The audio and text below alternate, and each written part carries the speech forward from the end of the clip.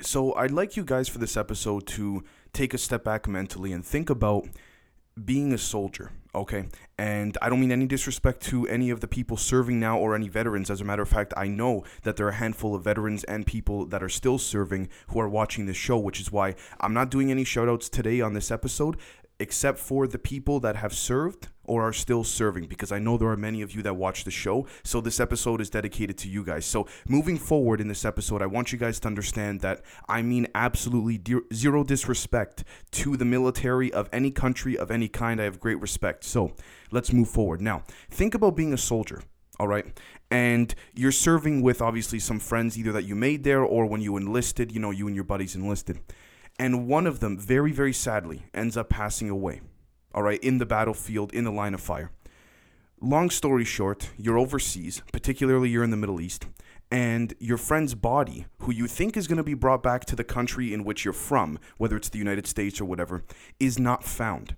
Now, I want to be very careful when I say this, because I know for a fact that there are a lot of bodies of soldiers, particularly United States soldiers, that have gone missing that never returned. And I don't want to disrespect the souls of those people. May they rest in peace for what they fought for. However, we do have to discuss what evidence is occurring here and what some of these bodies seem to be used for. Now, just bear with me. We're going to go one step at a time. So, Dark Op Viper, the soldiers that were tricked into forced breeding underground. Now, there's a difference between Black Ops and Dark Ops. So let me make it very clear. Black Ops in most cases tend to be operations that are paid for by the taxpayer that go into the military's black budget programs that the United States government says, along with the private contractors that work on these ops, say, listen, it's classified for national security reasons. And everyone kind of just goes, all right, you know what? Fine, we'll leave it alone. It's for the safety of the country. Okay, that's a Black Op operation.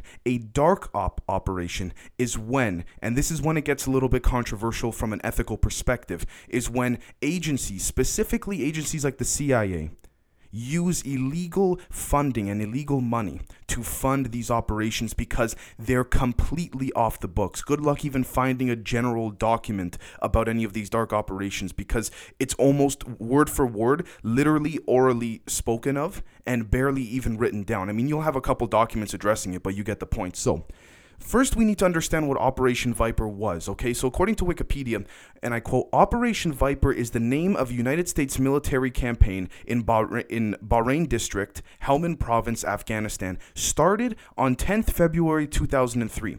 The goal of Operation Viper was for the U.S. to search villages and recover weapons and other war material left by Taliban and Al-Qaeda forces, end quote. Now, I'd like to very quickly give a special shout out to anyone who's watching this show that served there. Thank you for your service. Now, moving on. We then need to know what really happened here with Operation Viper, because at the end of the day, there are many people that I've spoken to who served within this particular operation who choose to be anonymous, for classified reasons, obviously, and they told me personally, some of their friends, their bodies went missing and told they were burned and things like this. However, let's move on. So, Operation Cyclone is a subset of Operation Viper, because Operation Cyclone never really ended, and this is the part in which the Dark Op money needed to be fueled in order to make this operation run. Now, let's take a look very quickly at what Operation Cyclone was.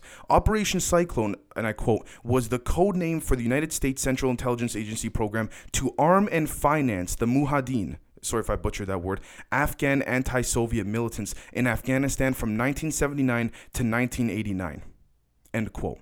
So basically, they used illegal funds and drug money and stuff like that. Everyone knows this. The CIA was pretty much selling crack in America and allowing drugs to come in order to fund these types of things like Iran-Contra and what have you. Now, let's take a look, for example. So Viper happened in 2003.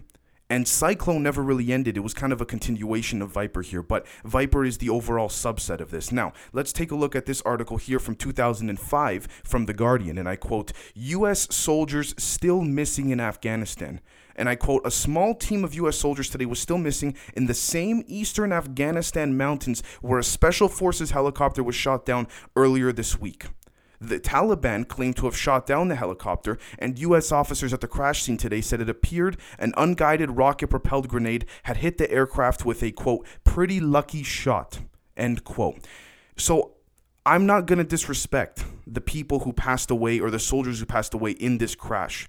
However, we have to question the validity of what a lot of these cover-ups are. And I'll give you a perfect example very quickly. And I'm not trying to get political, but let's just be honest here. There were a lot of programs that Bush and Cheney denied, and a lot of programs that Obama, like the drone program, denied, that hurt innocent civilians or caused friendly fire incidences. But they realistically did, and it was covered up so that overall, not to respect the dead, by the way, it was just so the perception within the media and an internal national level looked good, which I find to be disgraceful. But anyways, let's move on. So let's take a look here, for example, at the BBC.com.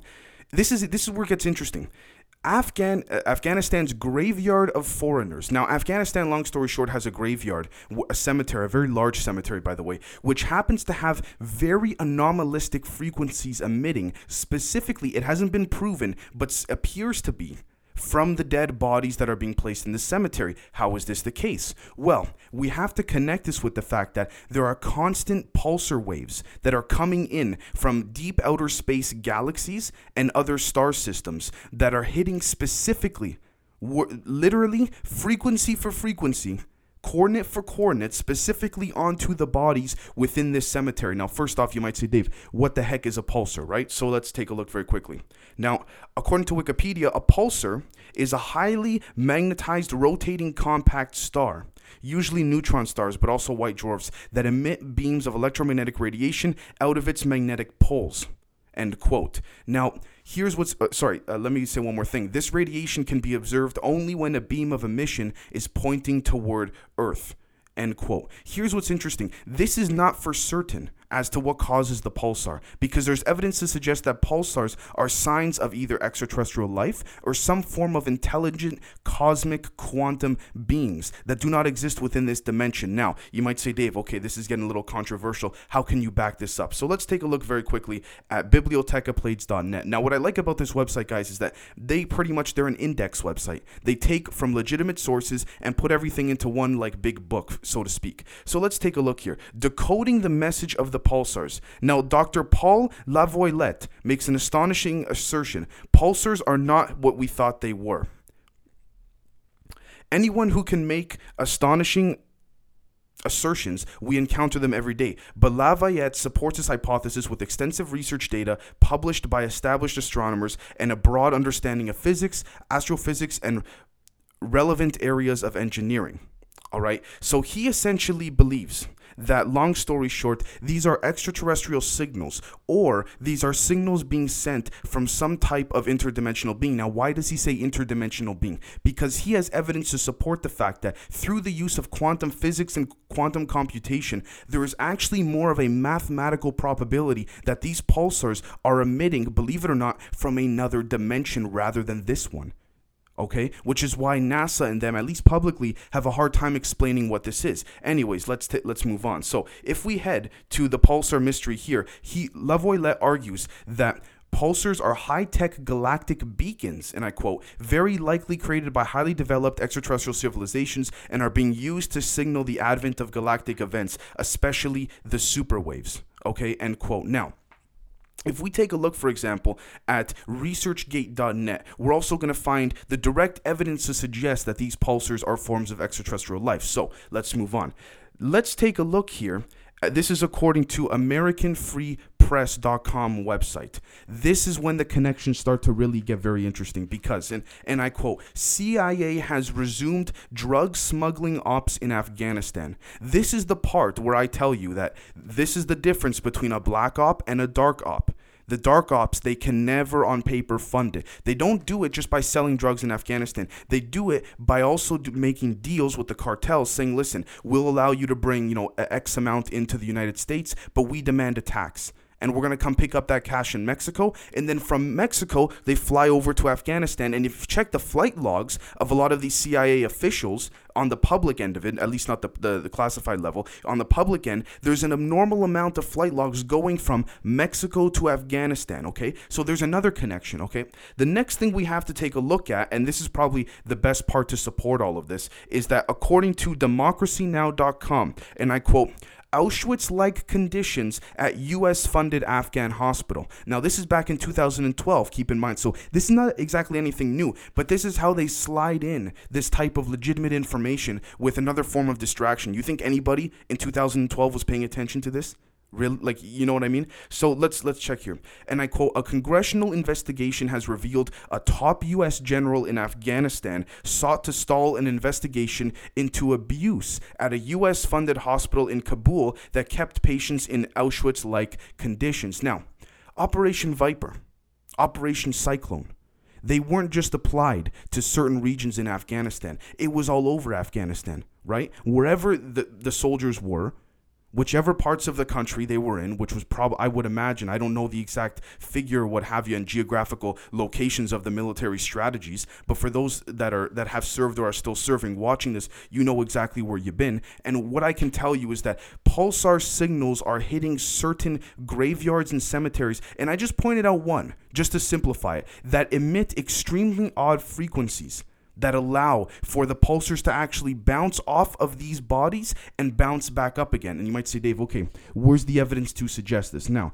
let's take a look at the Council of Nine. Now, why do I say the Council of Nine? Because if we look here, and I quote, the Council of Nine describes themselves through their 2 decades channeler as a circle of universal beings living outside time and space, end quote. So, you know, if you guys have ever taken shrooms, magic mushrooms, what have you, and you start, quote unquote, tripping out, it has been theorized by many and even proposed in a very strong way that what you see when you're on psychedelics, specifically shrooms, because they're a little more natural than things like acid or LSD, right? Biologically, you actually get to see things in a frequential range that do not allow for us to see normally. And this is where it gets interesting as well. The same soldier that told me that his buddy went missing and they did not tell him where his friend's body went, very sadly, also told me, by the way, that he got high on shrooms when he was there.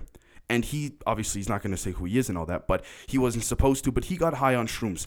He happened to be walking by the foreigner's graveyard in Afghanistan, and he said he saw an extremely bright red color emit from the bodies of this graveyard, or at least where the bodies seem to be buried, and come upwards and point directly into space, which also just so happens to be the same location at which these pulsars are hitting from. Now, the question then becomes, what does this mean? What does this entail, and what does this encompass? So, let's finish this off. If we take a look here at Wikipedia, we're going to see that quantum mechanics of time travel are probably, I took a few days to research this and really focus in and narrow in on it. It's probably the best conclusion I can come to here, to be honest with you. Now, if we take a look, the pulsars, in theory, assuming the quantum mechanics of time travel work and are true, the pulsars use quantum time travel to allow for teleportation of these bodies to be activated. Who's going to go dig up a body over there?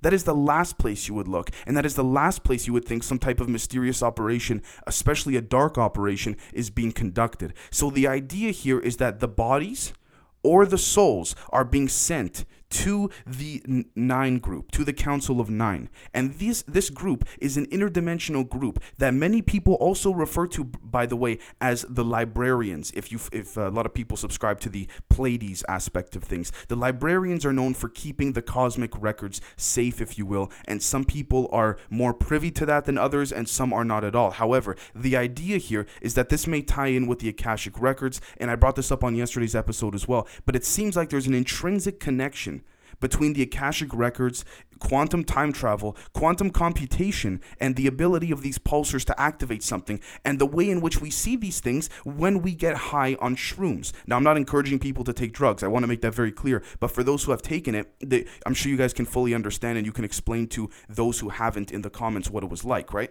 If you wish. Now, if we take a look at all of this, why is it that in the same general location of where this graveyard is, there's a hospital that I had mentioned a few minutes ago of Auschwitz-like conditions?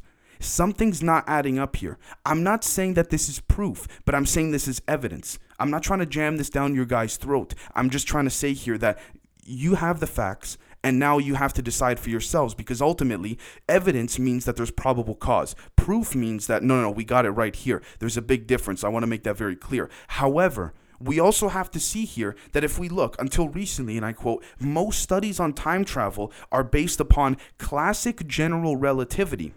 Coming up with a quantum version of time travel requires physicists to figure out the time evolution equations for density states in the presence of closed time-like curves, or CTC for short. End quote. Now, if we take a look here, for example, all you got to do, guys, is Google. This is probably the easiest part of the research I did for this episode. You just got to Google quantum transportation. That's it. This is another form of psychological warfare, by the way, how literally to the point where search engines are filtered down to only responding with a certain answer based on the keyword you type in. And you might say, Dave, that's how search engines work. But no, what I'm trying to get at here is that when you type in quantum computing, quantum physics, it should encompass, the search results should encompass all of that, but it doesn't. That's why when you search for certain things, you have to type in a very specific word because Google makes it harder for you to find. But anyways, if we look here according to nsf.gov, and I quote, in the quantum world, teleportation involves the transportation of information rather than the transportation of matter.